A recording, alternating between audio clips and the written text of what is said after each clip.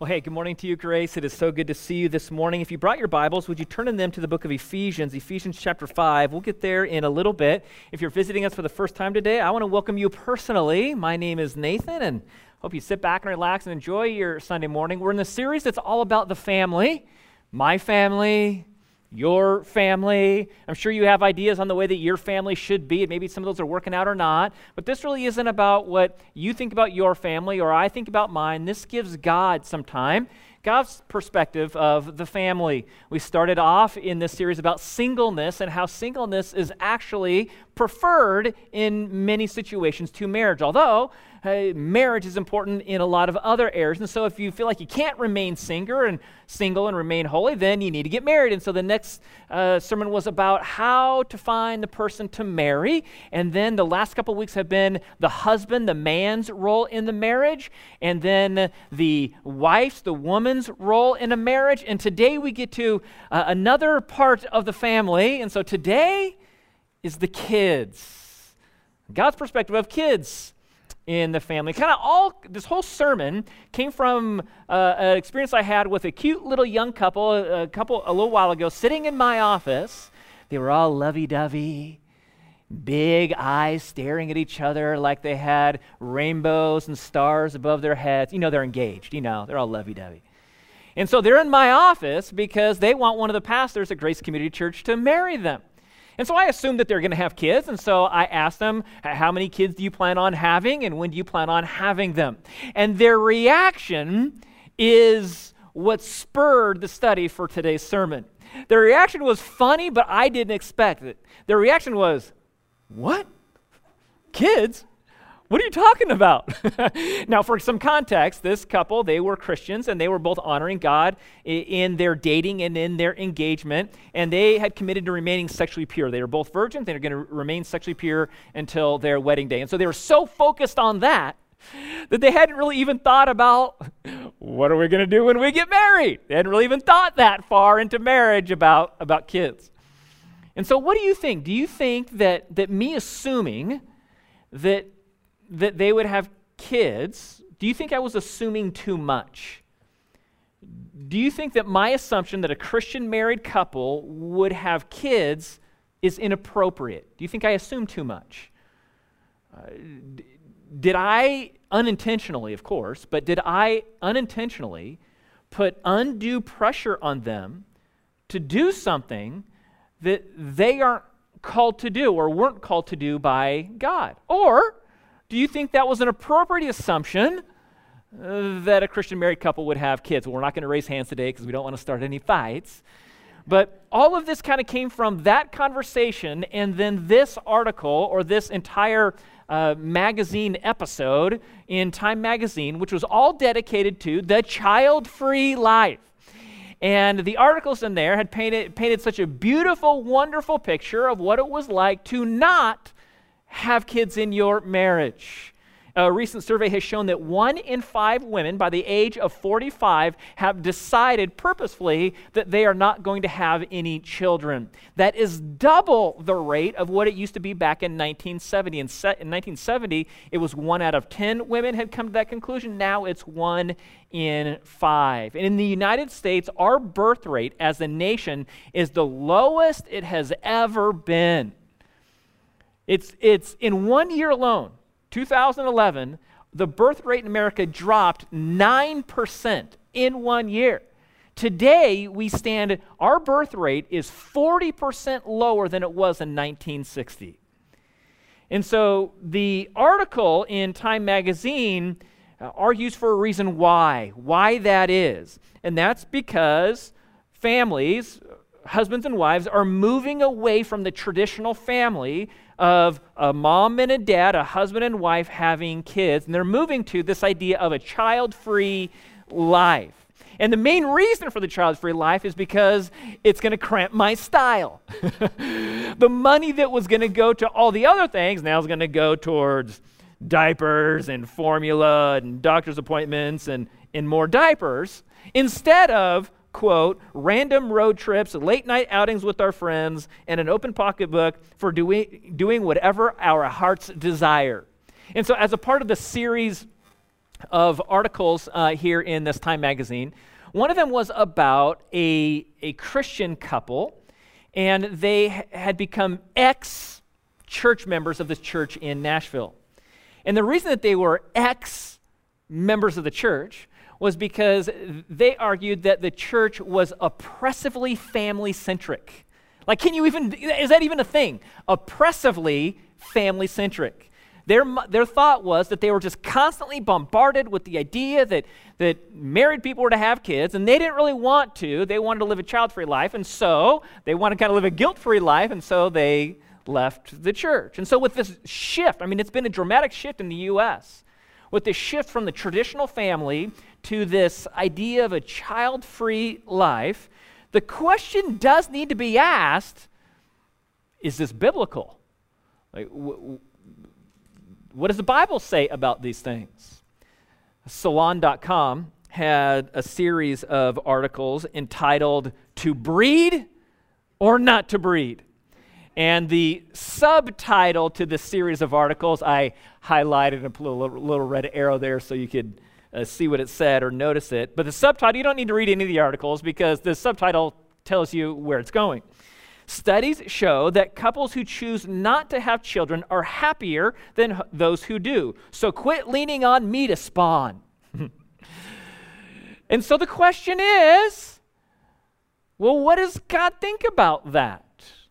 And so today we're going to answer the question that most Christian people run across at some point in time, and that question is, should a married couple have kids? Should they have kids? Not can they, because yes, they can. And not should they wait until they're married to have kids, because already we know the answer is yes. That kids come from marriage, kids should have a married mom and dad, that is best for them. And so I'm not asking can they, of course they can, and I'm not asking should you wait for marriage until kids. Yes, that is true. The question is, should we? Does God compel a Christian who is married to have kids? Does the Bible encourage or motivate Christian couples to have kids, or is this a complete area of liberty? Does God sit back and say, it's great if you do have kids, or it's great if you don't have kids? I'm not taking a position on this. You guys can decide. So which is it? Are we compelled by God to have kids, or is this a complete area of freedom and liberty? Lots of people make the decision not to have kids for a lot of reasons. Sometimes they're pragmatic, like the Time article, which was just, hey, don't mess with my lifestyle. I like what I do with my money, and I like what I do. I like the time that I have, so don't mess with me. So sometimes people just make that decision not to have kids, just pragmatism only. But others make that decision financially, like kids are expensive. Yes, kids are expensive. And so you add up the diapers and the formula and the doctor's visits and $30,000 a year for college and $20,000 wedding, and you're like, I can't afford kids. Some people make the decision not to have kids for environmental reasons. Overpopulation is a problem. People are starving around the world, and I don't want to contribute to the overpopulation issue. I don't want to contribute to the starvation issue, add to the problem that already exists. And some make a decision not to have kids merely for social reasons, like I don't want to bring a child into this. Have you ever heard people say that? I just don't want to bring a child into this world. If the world was better, if it was a different situation, then maybe I would, but I just don't want to bring a child into this. Now, full disclosure here. There are multiple Christian married couples in my family who have chosen to live the child-free life. They have been married for a long time and have purposefully chosen not to have kids. But the question has to be asked, what does God think about that? And so that's what we're going to do today. First, we're going to start off in Genesis, the book of beginnings. And Genesis chapter 1, verse 28 answers a lot of the questions that are now rumbling around in your brain. Maybe you haven't really thought about it like this before. But Genesis 1, verse 28 clarifies a lot of God's position just in one verse. But let's read it here. God blessed them and said to them, this is Adam and Eve, the very first man and woman whom he married. And now, after he marries them, this is what he says to them. He says, be fruitful and multiply, and fill the earth and subdue it, and rule over the fish of the sea, and over the birds of the sky, and over every living thing that moves on the earth. And so this is what God says to Adam and Eve, but not just to Adam and Eve. This is what he says to all of humanity. You need to multiply to preserve your species. Right? That makes sense, right? You need to multiply. If you don't multiply, your species is going to die out. And so, yes, love, and yes, get to know each other better, and yes, marriage, and yes, sex, and yes, pregnancy, and then 9 months later, you have duplicated yourself. You've multiplied yourself. But I guess for Adam and Eve, they really needed to have another one, because then that would be, 1 for 1. Now we've got 2 of them, but in order for them to fill the earth, obviously they needed a lot more. And so God tells not just Adam and Eve, but all of humanity, from a biological perspective, you need to multiply or your species is going to die out. So yeah, this is a command from God to Adam and Eve and every other married couple on planet Earth, that you need to have fruit of your womb, not fruit of the loom, fruit of your womb, and multiply. Why? Well, the very next few words. Why? To fill the earth. God is not concerned about overpopulation. God is concerned about underpopulation. You only need to take a vacation if you drive for your vacation. If you have driven on vacation any more than 200 miles away from where you live, you know that there's not an overpopulation problem. There is so much space everywhere, and God says, multiply, fill it all up. But you know what has been happening in our culture is this concern of overpopulation.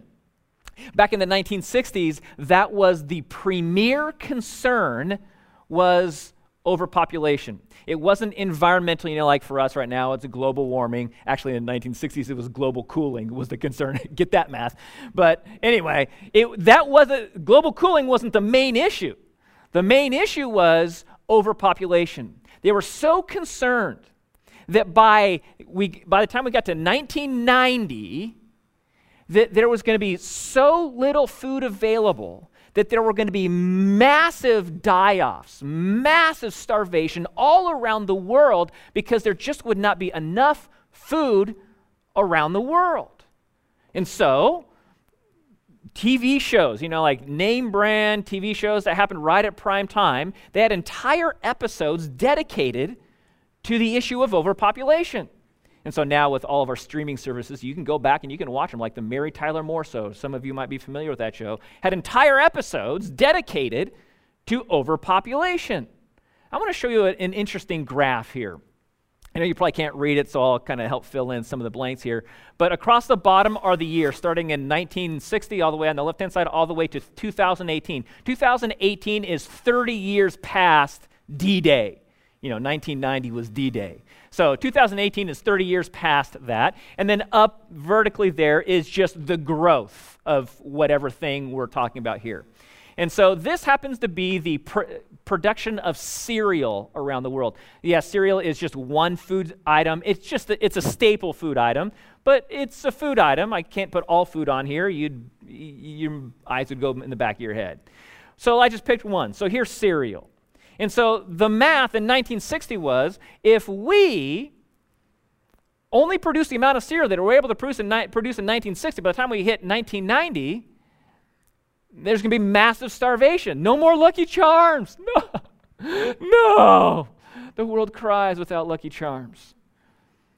And so the math is on 1960 and 2018. The very first purple line there that kind of streams across the bottom is the acreage or the land use used for production cereal throughout the years. So that's the land use. The next line up, that straight one, is just population. The population has increased 150% since 1960 to 2018. The two lines above the population are cereal production and cereal consumption, basically.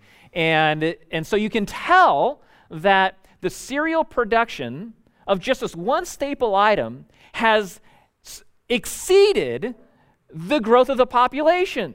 And so, yeah, I guess the concern was back in 1960, we're gonna die out because we don't have enough food.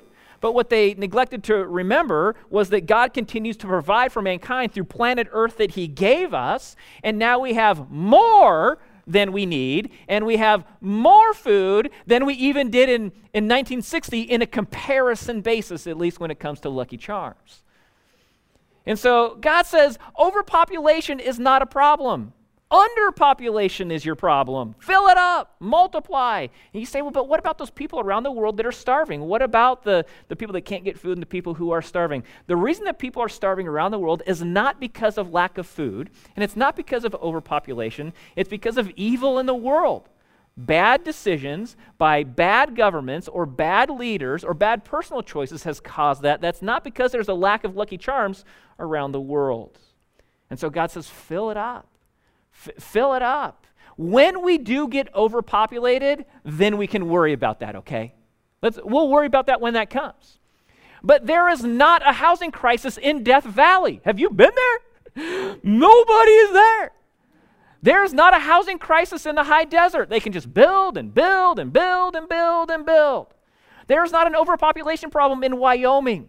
You can drive for days in Wyoming and not see a soul. It is mind-numbing being in Wyoming. And so until Wyoming is packed full of people, don't worry about overpopulation.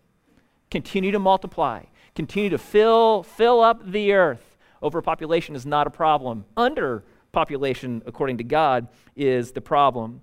And then so after he talks about filling the earth, then he says, subdue it. And rule over it. It is okay for humans to be the top of the food chain. Did you know that? That's not a bad thing. That's a good thing. It's a good thing that humans are the top of the food chain. That human life is important. Human life is valuable. Your kids have more value than your dog. Your kids have more authority than your dog, although sometimes you wonder about that. But still, your kids have more value and more authority than your dog does. And so after all of this, he tells all of this to Adam and Eve. And then the entire population of the world dies off through the Genesis flood. And then now we have one family again. We have Noah and his family. And you know what God tells Noah and his family? The same things. In Genesis chapter 9, verse 1, and God blessed Noah and his sons and said to them, be fruitful and multiply and fill the earth. 6 verses later, he says, as for you, be fruitful and multiply and populate the earth abundantly and multiply in it. I know the current perspective in our world is humans are parasites on the earth, and we got to get rid of the parasites. That the idea is that humans are less humans and more nature is better. But that devalues the life that God has given to humans. I get it. The idea these days is more plants, fewer people is better. More giraffes, fewer people is better. But God says, no. More people are better. And so I think we could all come to at least the agreement that biologically to multiply yourself for the sake of maintaining the species, that makes sense, right? I mean, that makes sense. But that's not really exactly the question for today. The question for today is, what about me? Does God compel me to have kids? Does the Bible move me to have kids? Or does God see this as a complete area of freedom, a complete area of liberty, and I can essentially do whatever I want? And the answer is no. I think God does have a perspective on this. I think God does want married Christian couples to have kids. I'm going to give you 5 reasons from the Bible why that is the case. The first reason that I think God and the Bible would want married Christian couples to have kids is that marriage is the only source for children. Marriage is the only place biblically where kids come from. We already read in Genesis about Adam and Eve, and then once they get married, then they have kids. And then we find out from God to Noah, who is married, to Noah and his sons. His sons are married, and we find out, okay, now you need to multiply and you need to populate the earth. So it's always in marriage. And then the Bible talks about where kids do not come from, where the marital relationship happens. In Hebrews chapter 13, verse 4, it talks about where sex shouldn't happen. It says this in Hebrews 13:4. It says, marriage is to be held in honor among all, and the marriage bed is to be undefiled. For fornicators and adulterers, God will judge. Fornication is just having sex not in a context of marriage at all. Adultery is having sex outside of your spouse that you are married to. And so God says, okay, it's in marriage where kids come, and sex, and then the resulting children does not happen outside of marriage. I asked you to turn in your Bibles to the book of Ephesians, chapter 5, 20 minutes ago, and now finally we get there. And first, though, look at Ephesians chapter 6, verse 1. Just kind of notice where children happen to be. You know, who do children happen to be around? In chapter 6, verse 1, children, obey your parents in the Lord, for this is right. Honor your father and mother, which is the first commandment with a promise, so that it may be well with your soul, that you may live long on the earth. Fathers, do not provoke your children to anger, but keeping them up in the discipline and the instruction of the Lord. So there's Ephesians. So where are kids? Kids are with their parents, or at least they're with their mother and their father. And so some of you, or you're smart people, some of you might say, well, that doesn't specifically say that mom and that dad have to be married.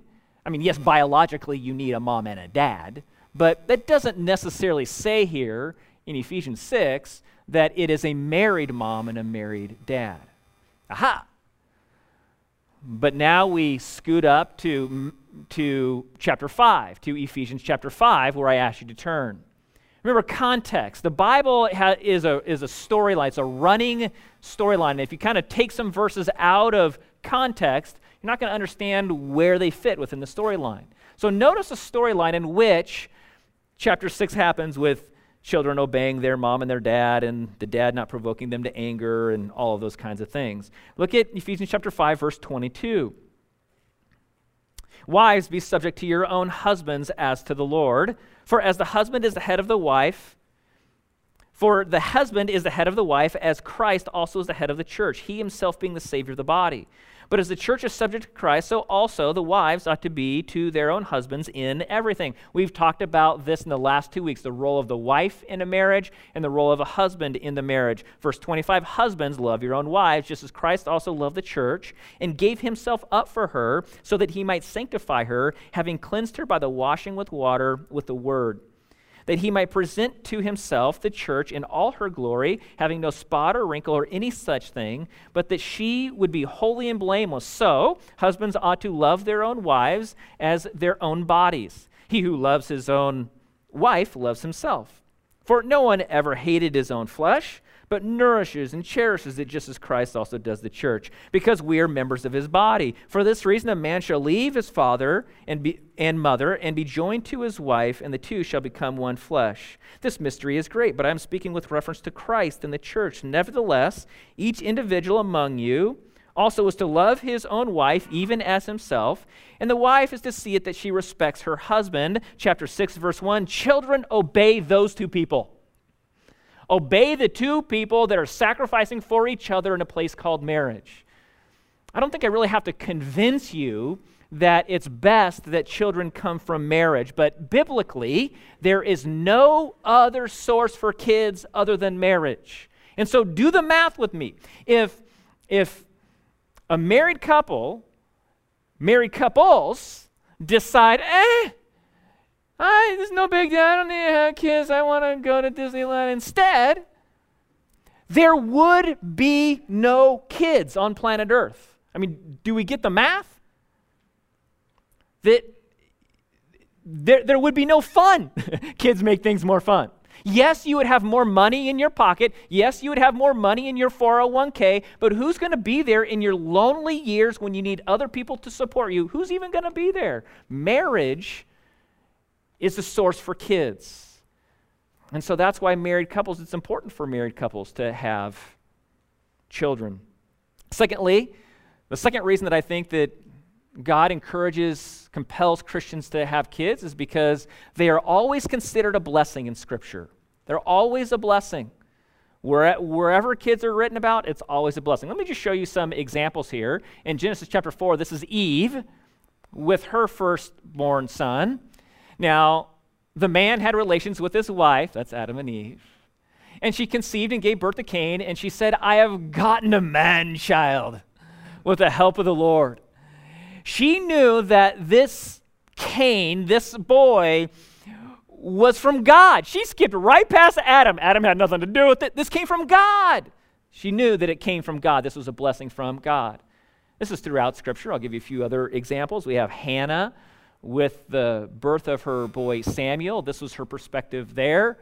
Hannah said, Oh, my Lord, as your soul lives, my Lord, I am the woman who stood here beside you praying to the Lord. For this boy I prayed, and the Lord has given me my petition which I have asked of him. Yeah, because Samuel was a blessing. Samuel was a blessing to Hannah.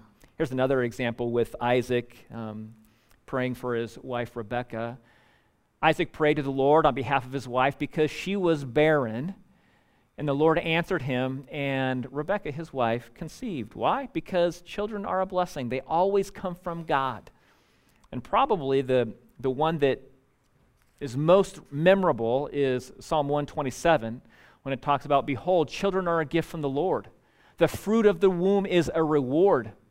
Like arrows in the hand of a warrior, so are children of one's youth. Now, how blessed is the man whose quiver is full of them? They will not be ashamed when they speak with their enemies at the gate. And a short study on this, the insinuation is one of the benefits of having kids is that they protect you in your old age. So I get it. I realize that children aren't always seen as a blessing. I get it. They're expensive. It's scary. I've never had a kid before. What would I even do? Yeah, I know. We've all brought that little thing home and like, okay, what do we do next? What do we do now?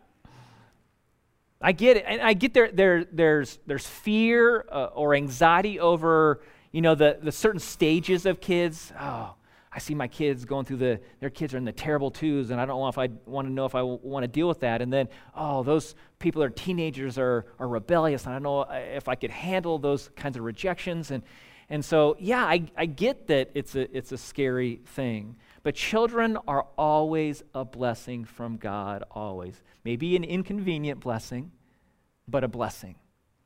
Maybe an expensive blessing, but a blessing. And yeah, maybe it does take you out of your comfort zone, but now you are praying more to God, you're trusting God more than you ever did before, and isn't that a blessing? Yeah, you're going to have more sleepless nights than you ever have before. You're going to cry tears that you never thought you were going to cry. But it's all a blessing. Even for those parents whose kids do wander off, even in their adulthood, those parents still need to remember that those kids are a blessing. So not only is marriage the only source for kids, and so it's important for somebody who's married to have kids, and not only are kids considered to be a blessing in Scripture, thirdly, it's insinuated by Jesus. When I say it's insinuated, I mean married people having kids is insinuated by Jesus. Matthew chapter 19 is this chapter where Jesus praises people who are not married, are not having sex, and not having kids. We talked about that passage back when we talked about singleness. I don't know if you remember that. Where Jesus praises the fact that some people would be more dedicated to him because they don't have the distractions of a family. But in that same chapter, Jesus also says the most famous thing that Jesus said about kids In Matthew 19, verse 13, he says, "Then some children were brought to him so that he would lay his hands on them and pray. And the disciples rebuked them," rebuked the kids, or probably rebuked the parents, don't interrupt Jesus. But Jesus said, "Let the children alone, and do not hinder them from coming to me, for the kingdom of heaven belongs to such as these." So in a passage where Jesus, he recognizes that kids can be a distraction. And let's be honest, kids can be a distraction.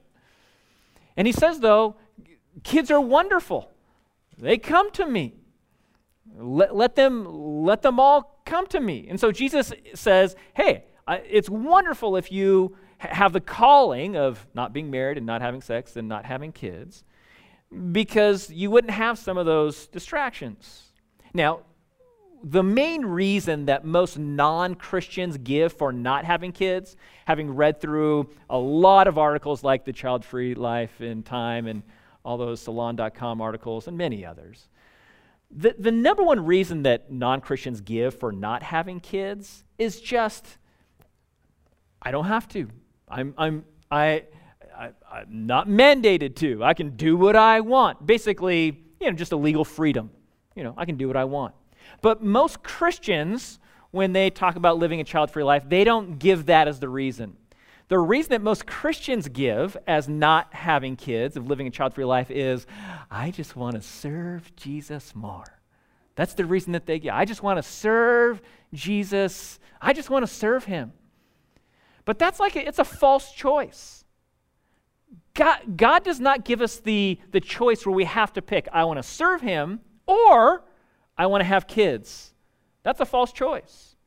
The way that parents serve God is by dedicating years and years of prayerful nurture to these children as they grow up. The way that you serve Jesus as a parent is through raising your kids. It's not one where you have to pick. That's a false dichotomy. Don't make people make you pick between, are you serving God or are you raising kids? The answer is yes. Yes, I am. I am serving God by dedicating my life to raising kids. Why? Because they are a blessing. Now, if you don't want to have kids, I get it. You might not want to have kids. You might know somebody who doesn't want to have kids. And Jesus, in Matthew 19, gives the way out. He gives the way out if you don't want to have kids. Don't get married. That's the way out. It's insinuated by Jesus that if you're married, you have kids. And there'll be additional distractions in your life. And the way that you raise them and the way that you bring them to Jesus is the way that you're going to serve him. And if you don't want to do that, well, fine. Then don't get married. So it's insinuated by Jesus. Fourthly, it's assumed by the writers of the Bible. I could have put the apostles and the prophets. It just started getting long. It's assumed by the apostles and the prophets as they write scripture that married people have kids. Old Testament, New Testament, when married couples are addressed, you get child advice. When it talks about the qualifications of elders, the qualifications of deacons, when it talks about widows, when it talks about church practices, you also have conversations about kids, because it's just assumed that if you're married, you have kids. I'll give you a couple examples just so you can kind of see what I'm talking about. Titus chapter 1 is the qualifications for an elder in a church. And so notice how children are just an assumed aspect of a married man. It says, "For this reason I left you in Crete, that you would set in order what remains and appoint elders in every city as I directed you. Namely, if a man is above reproach, husband of one wife, having children who believe, not accused of dissipation," and on and on and on and on. Notice it's just assumed. The author doesn't say, okay, for those men who've decided to have children, doesn't say that. It's just assumed. You're married, you have kids. It's just assumed by the apostles. Let me give you another example of qualification, or this one is for women's ministry. This is an interesting one. There are 3 different kinds of women's ministry in the Bible, and this is one kind of that aspect of women's ministry. And so it says in Titus, older women, likewise, are to be reverent in their behavior, not malicious gossips, nor enslaved to much wine, teaching what is good, so that they may encourage young women to love their husbands and love their children. So this is one aspect of women's ministry, and that aspect of women's ministry is that older women are to teach younger women to love their husbands and love their kids. It is assumed that if you are married, you have kids. It's a general assumption throughout Scripture. Here is one in 1 Timothy about the qualifications of a deacon. It says, deacons must be husbands of only one wife and good managers of their children and of their own households. It's just assumed. If you are married, you're going to have kids. It doesn't say, well, for the 60% of people who do decide to have kids, then they need to do this, but for the 40% who don't, then we need to adjust like that. It's just assumed that if you're married, you're going to have kids. And the last reason why I think the Bible clarifies that it is important for married couples to have kids is that it is never discouraged. Having kids is never discouraged in the Bible. Now, I bet if you, maybe at various stages in your life, if you went and asked your friends, hey, do you think I should have kids now? Your friends or your parents or your coworkers or your family members would give you lots of reasons why now's not a good time, right? Just think of all the reasons that they would tell you. Well, you haven't been married long enough. You need to grow together. You guys, you don't really have your career nailed down. Both of you are kind of working some temp jobs. Your 401k isn't full yet. You guys don't even have a house with a backyard with a swing set. So not right now. But the Bible gives none of those reasons. It's not there. Granted, there is one passage where it says that there may be a season where you don't want to have kids. And I agree with that. There are certain times when you don't want to have kids. If you are jobless, now's not the time to say, all right, honey, let's have 5 more real quick, okay? That's not quite the way that would be a season where you would not want to start having kids. Or another season when maybe you might not want to have kids is when you and your spouse are kind of, you have some of this going on. And I know sometimes when difficulties are happening in a marriage, that the idea is, well, maybe if we have another child, maybe that will fix our marriage. But what happens is, as soon as you have another child, the things get bigger and bigger and bigger. And that's probably not a time to have more kids. So I agree, there would be a season for that. But other than a season, the Bible does not give reasons on why you shouldn't have kids. There's no scripture for that I can put up here because you can't really prove a negative, There is not one couple in 1,000 that decides to have a child by sitting down and calculating the amount of heat that life is going to add to global warming for the next 60 years. There's not one couple in 1,000 that sits down and calculates exactly the impact of their child on the global population rates and the repopulation rate around the world. There isn't one. There isn't one couple in 1,000 that sits down and says, okay, is there going to be enough food 60 years from now for this child to still be able? There's not one. And I'm not suggesting you should either. That's not the way that you decide to have kids. How does that happen? How does a couple decide to have kids? Well, we've kind of laid it out. The Bible declares, the Bible communicates the blessings that children are. It talks about the wonderful aspects of who kids are. And then add on top of that, not only the scripture communicating it, but nature. In nature, it communicates the desire to have kids as every time a woman ovulates, every time a man stands ready to spread his seed, though it's ready. The scripture communicates it, nature communicates it, and then as this man and this woman get together and they have this innate desire to be a mother and a father, they should follow that innate desire because it's given to them by God. That's how a couple decides to have kids. And I'm going to go as far as saying this, that unless God himself makes it crystal clear to you that it is more self-denying and more Christ-honoring to not have kids, then you really need to consider having kids as a Christian married couple. That's my argument here. That unless God makes it, I'm saying God makes it crystal clear, not your friends. Your friends can invent all the reasons why you don't want to have kids. But unless God makes it crystal clear to you that it's more self-sacrificing, more self-dying, more Christ-honoring for you not to have kids, then you should consider having kids. It just seems to me that this lifestyle choice, of a child-free life, that lifestyle choice really isn't open to Christian married people. Now, obviously, there are some caveats to that. There are people who are unable to have children.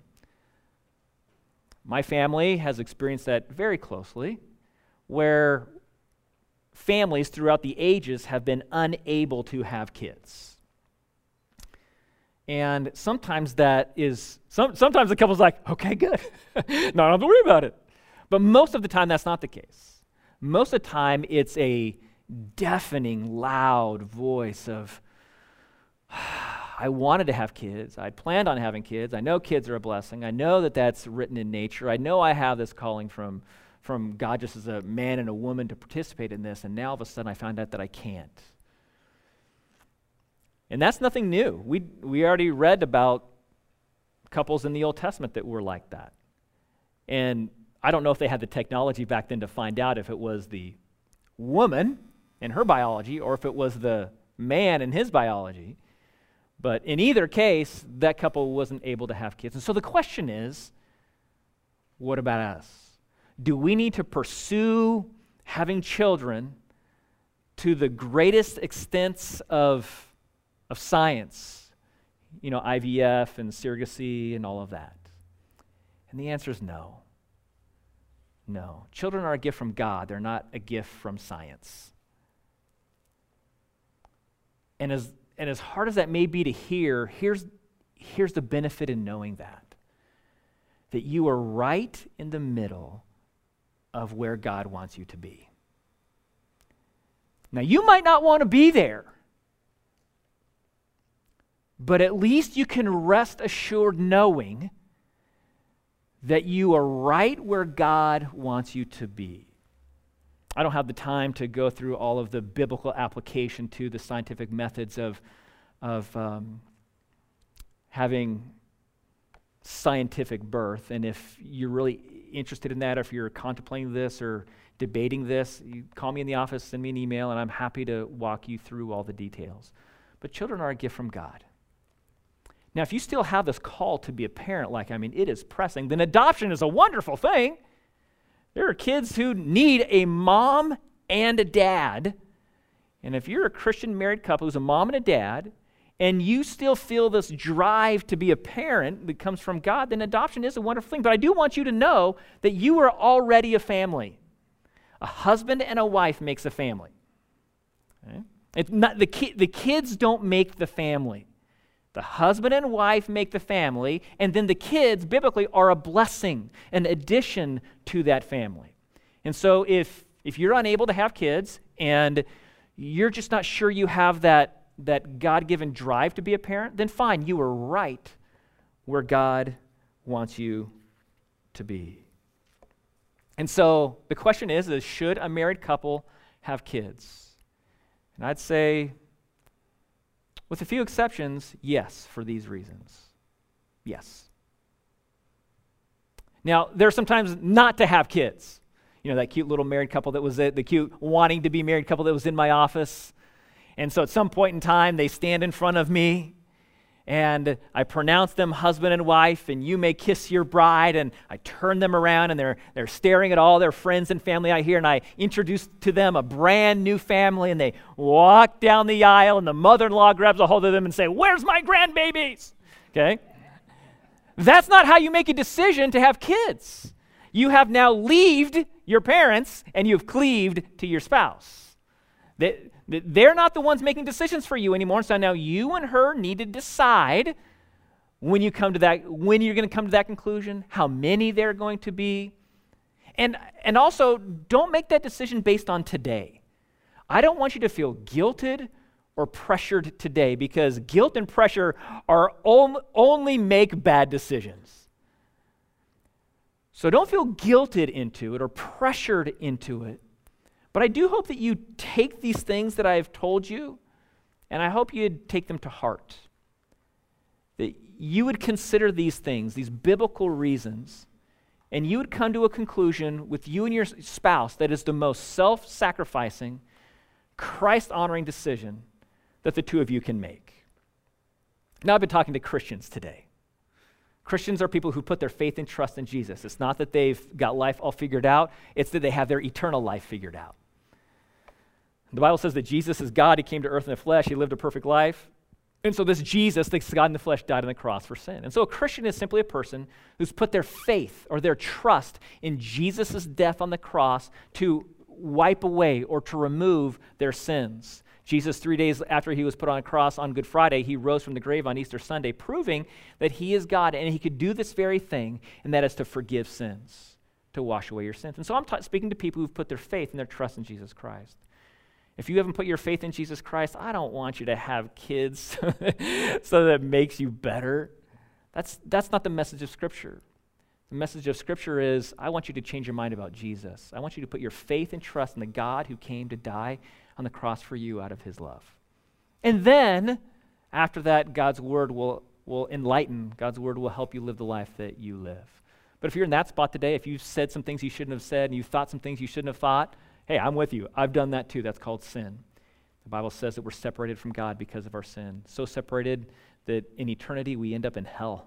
The wages of sin is death, the Bible says. Eternity away from God. The wages of sin is death, but the free gift of God is eternal life in Christ Jesus our Lord. And so I want you to put your faith and trust in Jesus. He will remove your sins.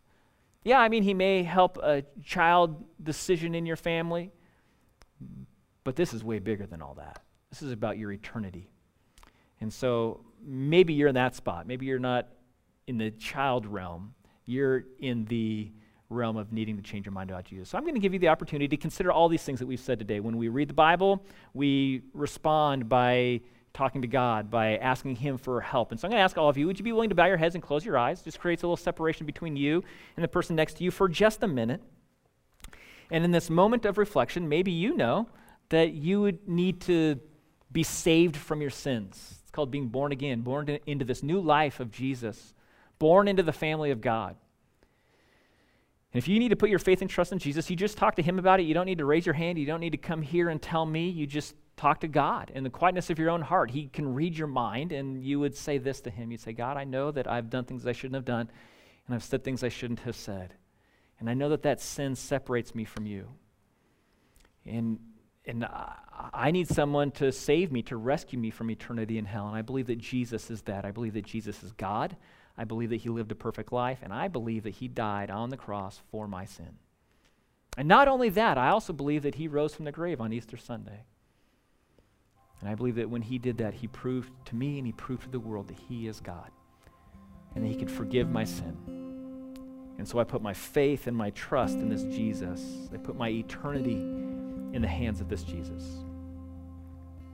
Many of you are Christians, and you knew that coming in, and you know that thankfully going out only by God's grace.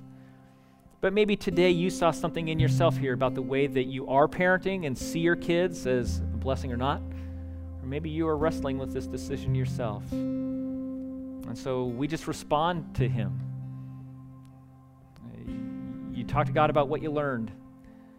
And we could say, God, I thank you for what you've taught us. And I pray that you in your great infinite wisdom would lead people to not only have kids in the first place, but have the number of kids that you would want them to have. I pray for your clarity in this area so that we're not left wondering about what we should do and why we should do it. And I pray that today, too, is one of those days that doesn't just hit our mind and we come mentally secure in our decisions, but it goes to our heart and we understand our calling as parents. I pray for those parents who are here today. You would help them in the raising of their children, that they would be serving you as they're prayerfully nurturing their kids into adulthood. It's a high calling, and parents of Grace Community Church need your help. So God, we thank you for all of this, and we worship you because of it all too. In Jesus' name, amen.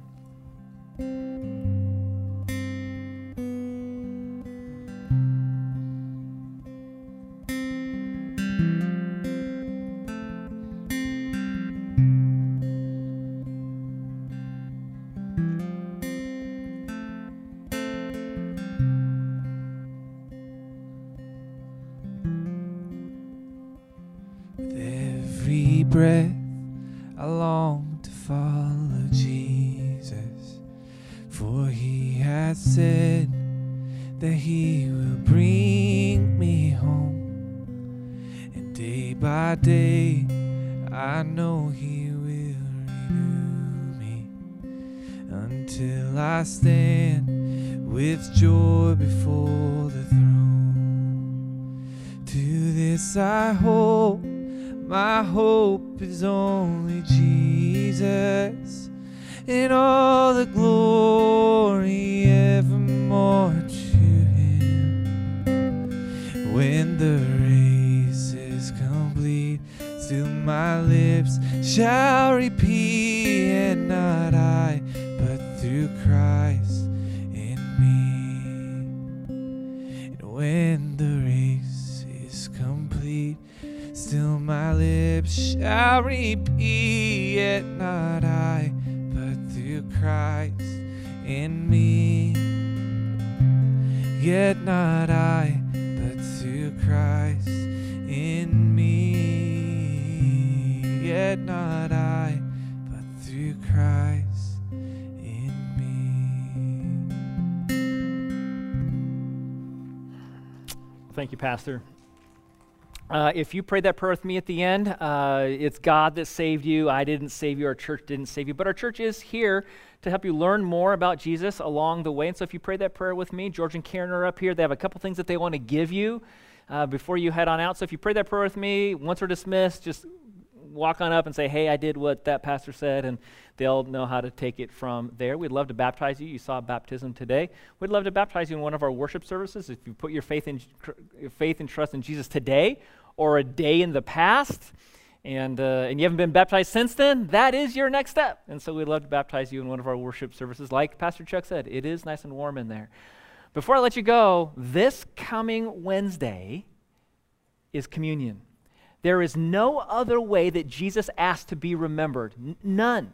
Like not like a picture on your phone of his blue sash or wearing a necklace with a cross. Those things aren't bad, but that's not the way that we remember Jesus. Even Sunday morning is not the way that we remember. We worship him, of course, but that's not the way that we remember who Jesus is. So we're going to do everything that Pastor Chuck described on there. We're going to do everything that Jesus did in that upper room. So yeah, we're going to have a meal. So when you come, bring your kids in here with you when you come in. If you have the youngest ones, kindergarten and under, we have some childcare, but bring your kids in here. They'll love it. Bring some finger foods along with you. And I get it that our communion might not be what you're used to. I totally get it. You might come from a church like me where we did it on the last Sunday of every month. Some churches do it on the first Sunday of every month. Some churches do it every single Sunday in the month. And they take the bread and the cup and that sort of thing. It's a little different, I get it. We're spend a full evening, an hour and a half, remembering our Lord and Savior, Jesus Christ. And we do everything that Jesus did in that upper room. We're going to have a meal. And so if you're not into one of the things that we do, totally get it. Come and observe, and you'll still be blessed by being here. And so if you don't want to eat the meal, hey, that means more cream puffs for Pastor Chuck, right? So I'm sure he'll love that if you don't want to eat the meal. If that whole foot washing thing, kind of is new to you, I totally understand. It's symbolic of what Jesus does for us every day. It's not an act of humility. I guess it does take humility to do it, but it's not displaying humility. It's not an action of humility. It is simply a symbol of what Jesus Christ does for us every single day and washing our feet clean as we confess our sins to him, sanctifying us. So we'll do that, but if you're not into it, hey, just sit in the back and observe, and you'll be fine. No one's doing math on what you do and what you don't do. I just want you to come and remember Jesus. This isn't for people who just are members of Grace Community Church or who sit in the front row or whatever. This is for those of you who are Christians, and if you have friends or family members whose, churches aren't back yet or whatever, bring your Christian friends with you to remember Jesus Christ this coming Wednesday right here in this room, and bring some finger foods. If you're visiting us for the very first time today, I'd love to meet you. I'm going to be standing right up front here. Would you mind coming up and introducing yourself? I just want to shake your hand and thank you for being here today. But with that, have a good rest of your Sunday morning.